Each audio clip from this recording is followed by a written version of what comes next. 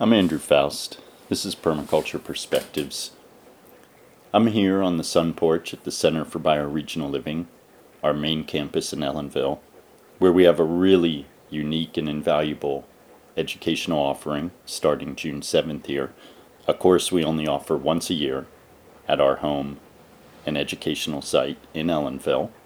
It is a permaculture design certification course in which we focus on Ulster County, the Rondout drainage, and the Wallkill, and the watershed systems where we are in proximity to. One of my passions and interests that I'm going to talk about today is water quality. I've been fortunate to be part of a core group that's starting an organization here, which we are calling the Rondout Creek Watershed Alliance. The Rondout is one of the larger tributaries of the Hudson, and we are getting assistance from Riverkeeper in starting this organization. They've been a great help.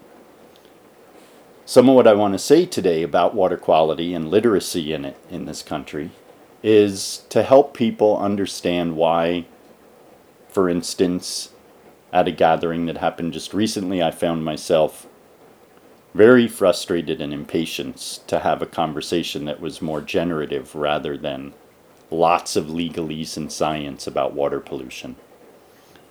Now, I'm the first to say we need to have good data and analysis of the problem in order to know what the solution is. But I would also be the first to say that it's important to know when you have enough data, the evidence is in, and now it's important to move forward with positive solution-based actions. Many of the organizations that are involved in well-intended water quality work, environmental activist groups, what are called non-governmental organizations in this country, many of them will spend what I feel is an inordinate amount of time discussing nutrient pollution loads. For instance, nitrogen, phosphorus, fecal coliform, enterococcus, without any discussion of much more egregious and important contaminants to be doing data collection about that would be, for instance, seeping and leaching into a surface waterway from a adjacent Superfund toxic waste site or landfill. In addition to this arguably reductionist focus that often happens around biological nutrient loads and the imbalance of them in our waterways, which is important, there's inordinate lack of attention to much more significant pollution loads that could kill you prematurely of cancer or cause genetic damage rather than just giving you a stomach flu, which is all that can happen from biological contaminants. Therefore, it seems to me that there is a great deal of education that needs to happen in this country for the general public so that we as a population can say to organizations that are presenting to our watershed group that in fact we can already deduce the source of all of these problems, that they are spending hours of time tearing into small tiny bits and explaining to us how we need to collect more data about the sources of contamination of these biological nutrient loads, which, as I mentioned, obfuscate any conversation of much more pernicious and toxic pollutants that we know are also existent in this landscape. To me, an ounce of prevention is worth a pound of cure is an axiom that is forgotten when you look at these organizations and how they approach these water quality issues, as well as a lack of appreciation for a broader context to discuss the cause of these pollution problems rather than simply mitigation strategies for the symptom. We are, in the present society, highly focused on symptomatic mitigation with a general lack of focus and lack of awareness about preventative measures, the context that sets the stage for these symptoms, and how do we heal the body, not just the illness. The body of the landscape has been broken, fragmented, denuded, degraded, deforested, overfarmed, you get into these interesting tensions when it gets to be a conversation that basically demonizes nutrient loads between farmers and water quality organizations. And I've suggested for a while that this polemic is actually a mistake on two levels. One, the mistake being made is a lack of attention to value-added, highly prosperous tree crops that can provide us with nuts, like in this valley we can actually grow the pecan, the Carpathian walnut, the hazelnut, in addition to sustainably, regeneratively, and in a closed-loop way harvesting woodies, as are done in Europe. Plants like the black locust and the willow are used often as forage for livestock. So not only can we make buildings, can we make building materials and fuel and all kinds of value-added products, like having nut butters that are grown locally and organically in our riparian buffer zones. These are all possible ways to open up the understanding within our farm communities that in fact trees are productive, valuable, generative agricultural assets. Often it's presented as if, oh, the poor farmer, we have to help them understand how they can get paid for not growing corn right up to the edge of the field or grazing cattle there. Well, and as was clearly pointed out, it's equally problematic for suburban developments to mow their grass right up to the edge of a waterway. Waterways need respect, and part of showing waterways respect is the acknowledgement that they have been degraded, denuded, deforested, polluted, and turned into nothing but a toilet bowl for our unused nutrient loads. Those are a sign of poor design, poor infrastructure development, poor land use planning. The only solution to them is to have better land use planning, redesign how it is we farm and how we live in these landscapes, to once again acknowledge the fact that rivers, streams, and all bodies of water are sacred, essential elements to good life, healthy life, human well-being. How much of the Earth's water is even something we can drink? And we know when we pull back and look at the big picture that it's maybe 1% of all the water on the planet's surface that's actually available for us to drink. That's never brought up in these water quality groups, or I should say very, very rarely. The other big elephant in the room that is not brought up is rainwater. Can we please discuss exactly how much rainfall the town of, for instance, New Paltz or Ellenville receives? How much does the village collect in a 1-inch rain event over its land area surface? These are calculable numbers that engineers who are very good at calculating waste loads and TMDLs aren't actually looking at the broader context and helping us also use some of their empirical scientific acumen to make sense of how do we mitigate at the source where all this effluent and stormwater contamination is coming from. Why are these sewage treatment plants throughout our stream systems overtaxed and polluting the waterways?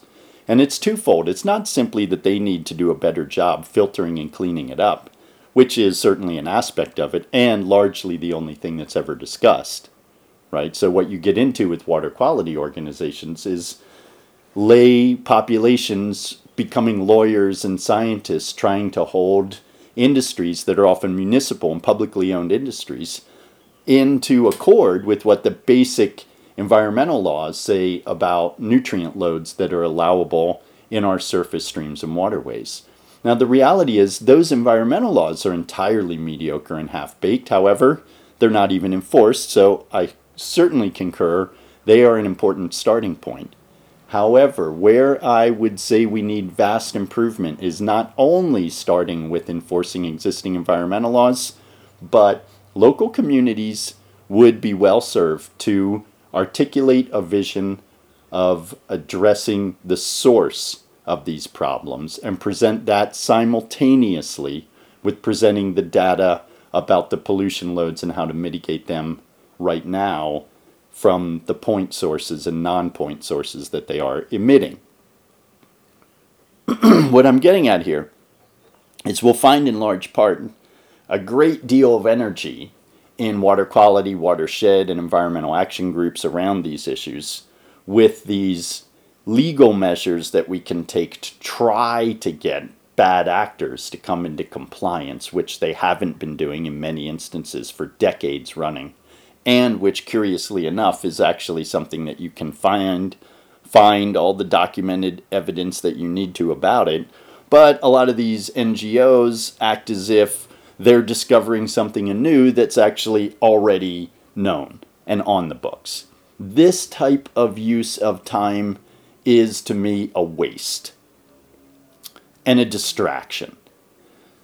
We need to talk about the fact that we get a vast amount of rainfall throughout the northeastern United States, usually anywhere from 42 to 52 inches a year of rain. This adds up to very few months ever getting less than 2 to 4 inches per month.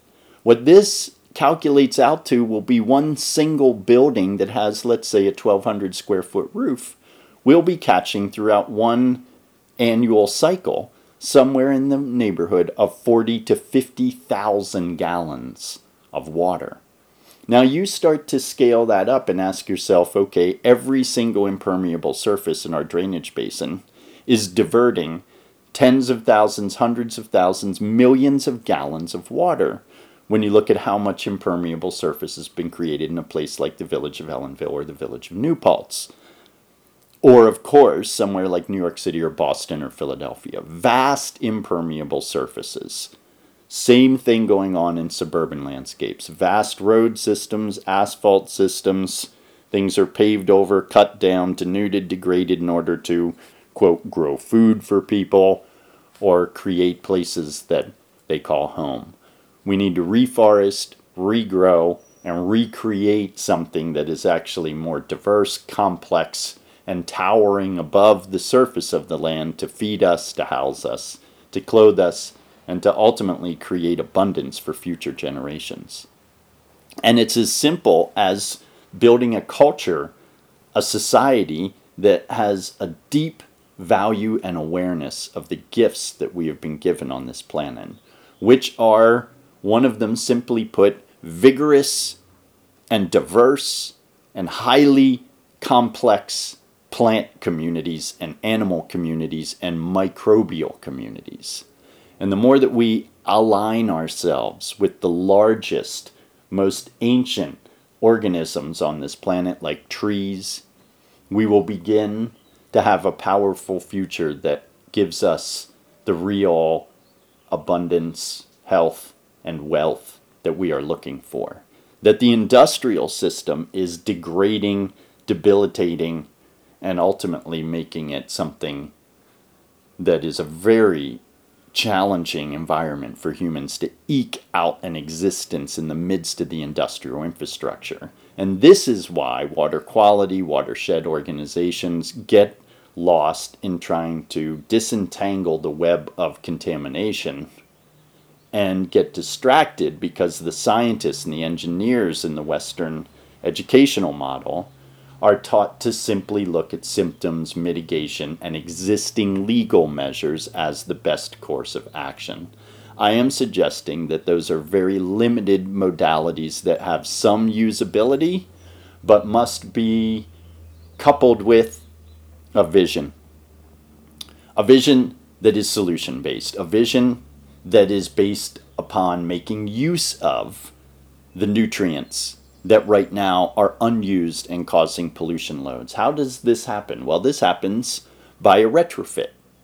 A retrofit of the industrial concept, which has been, we need to import and export all kinds of things all over the planet, and we can produce all of the electricity and power that we use to create these products that we export from systems that we transmit over very long distances. So we have centralized power, we have centralized global scale distribution technologies in all of our local communities in North America. We need to retrofit our local communities to be more self-reliant on things like electricity and creating them from renewable, free energy. People like to really spend time fantasizing about Tesla and the electric solutions that Tesla had innovated, when in fact there's ideas that are even more exciting, much more expansive than what Tesla was talking about right in front of us every day. Those technologies are ones where we tap into the power of microbes and decay and biodegradation. It's happening every day, all the time. We create lots of food scraps, lots of nutrient loads as human beings that can actually be turned into energy by technologies that capture it, harness it, and distribute it through pipes into your household. For instance, biogas, which is being created by microbes in a compost facility or in a septic tank that is actually an anaerobic digester that will take all of the nutrient loads, all the black water and gray water, eat all of the fecal coliform, and use it to help you heat your hot water, cook your food, and create electricity by running a generator off of it. In fact, it turns out that 30 million homes in China are run off of biogas. In Sweden, biogas has been so developed that in fact it is 25% cheaper at the pump. Not only do you get an energy harvest, you get a water quality cleaning service that is superior to the existing technologies that are basically enforced by planning and building departments in the rural landscapes and suburban landscapes of North America, where everybody has to put in a septic tank and a leach field. Good idea, but guess what? The leach field could receive a lot less fecal and nutrient-loaded material if you made the septic tank an anaerobic digester, and people wouldn't need to have propane trucks and fuel oil trucks pulling up to their houses in order for them to be able to have hot water, cooking, and electricity available on tap, much more reliable, much more resilient, and solving a manifold array of problems that happen downstream from high density developments where we have nutrient loaded waters polluting surface waterways. It turns out at municipal scale this technology does a beautiful service as well of creating an energy harvest and solving a water pollution problem.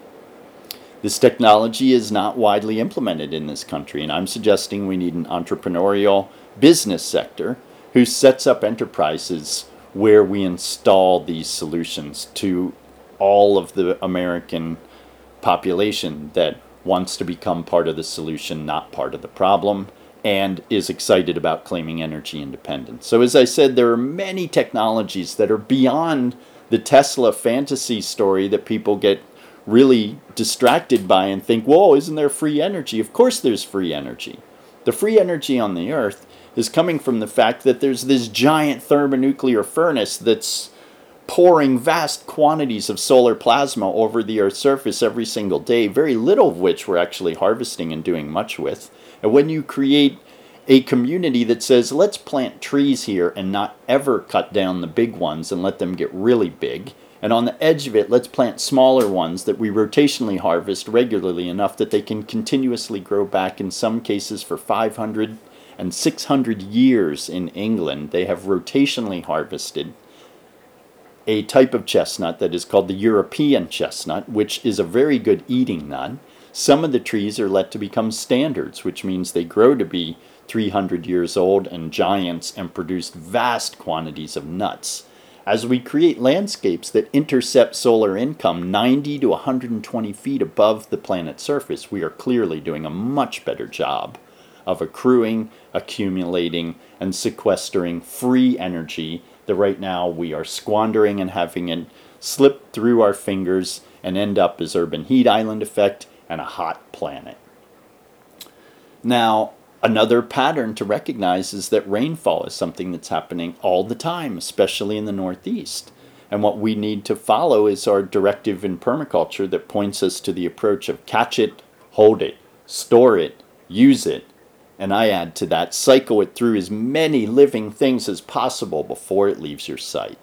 And by doing that with rainwater, what you've done is performed a citizen service to everybody that's adjacent to your site, because by the time that rainwater leaves your site, you have maximized aquifer recharge and groundwater storing of the water by catching it, holding it, storing it, and using it to feed plants and soaking it into the soil, as well as storing it in tanks and slowly releasing it after rain events have happened. What you've done is you've cleaned up that water, you've made use of it, and you've decreased your dependence on things that are actually energy intensive ways to make water available at the tap, like a well pump, which is often a submersible pump that can be upwards of 200 feet in the ground and requires 220 electrical service to it in order for you to have water on tap. When in many instances we could be using large rain tanks and low flow pumps that send that water from even a buried tank into a pressure tank. All water systems in the Northeast should be complemented and supplemented by rainwater design that is comprehensive and used to offset dependence on things like wells. This approach, you will find, is not discussed at all by 99% of the watershed non-governmental organizations involved in water quality and environmental action group in this country. Very little discussion about electricity, very little discussion about rainwater catchment, as well as a lack in general of comprehensive solutions that address the industrial system so that we're not simply there at the end of the pipe trying to tell dirty industries that they need to put better filters on in order so we can swim la la la in our streams and waterways, when in fact the contamination legacy is created because of a poorly designed infrastructure and a damaging economy that will inevitably take us down unless we create a better system for ourselves, because the bureaucrats, the technocrats, and the corporatocracy has no interest in the well-being of the American people. They primarily have an interest in perpetuating their belief system and their ideology, and they oftentimes need to be told by the people, for the people, we're going to enlist them to be part of the solution, not perpetuating the problems. And how we enlist all of us in this is by community by community basis design, where we begin to identify ourselves as a community that is connected through the water and the wind and the soil to each other and to future generations. And we need to honor air quality, water quality, and soil quality, and create ways of living that don't perpetuate this notion that all we can ever do is be less bad and put better filters and try to design the industrial infrastructure to be something that is more green. When there is a inevitable Sisyphean struggle in that approach because of the fact that the industrial system inherently fragments and degrades landscapes by virtue of its concept of long-distance transportation of things like food and the daily essentials, to the point of basically annihilating and destroying local communities, local economies, in the name of a global community and a global economy. And we have sacrificed the health and the well-being. We have sacrificed the resilience and the vitality of our local communities and having any semblance of a connection to the land for this supposed high life that we're going to participate in as a local community by engaging with the technocratic industrial global economy. And I would suggest to you the mythology of the technocratic global long-distance transportation radioactive petrochemical economy is a debauched delusional nightmare that must be diffused and destabilized by virtue of a more compelling and articulate vision that arises out of its midst. And we are working avidly and with all of our energy on manifesting that vision. Here at the Center for Bioregional Living, with our educational programming, we are addressing the core foundation of the disease of the American society and Western civilization. And the solution that we're suggesting is no longer contributing to or participating in that economy and creating a new economy.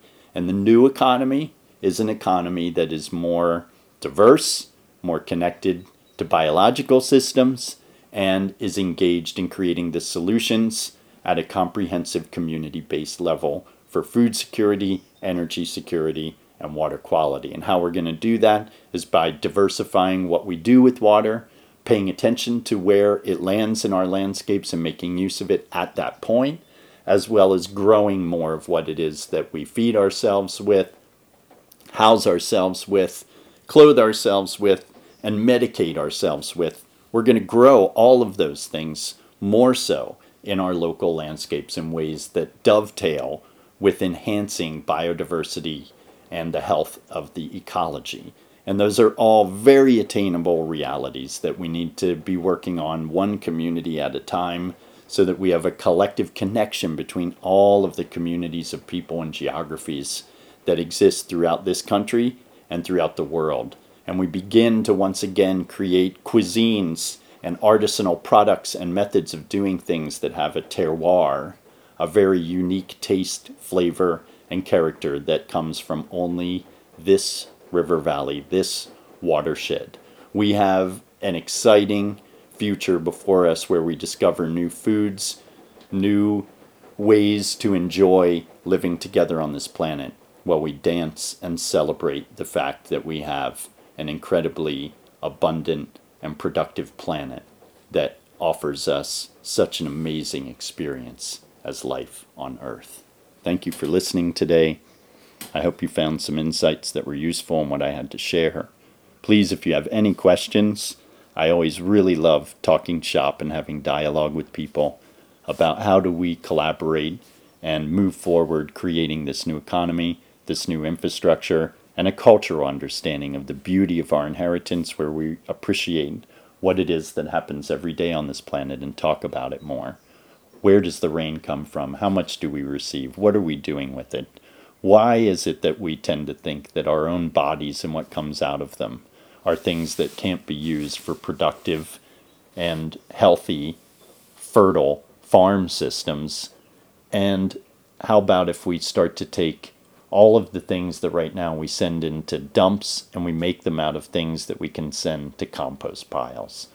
As we address the twofold issues of what we make things out of and what we generate energy with, we will begin to claim our autonomy, our integrity, and our independence in a way that perpetuates true health and true wealth, which present generations will thank us for these jobs with integrity, jobs that honor human intelligence and dignity, and the meaningful dimensions that begin to emerge that address all these issues as well, like prison economies and opioid addiction. So thanks again for listening. Stay in touch. We've got some bold visions that are going to bring about, as Adriana's calling it, a bright future. So I look forward to manifesting that with you. Be well.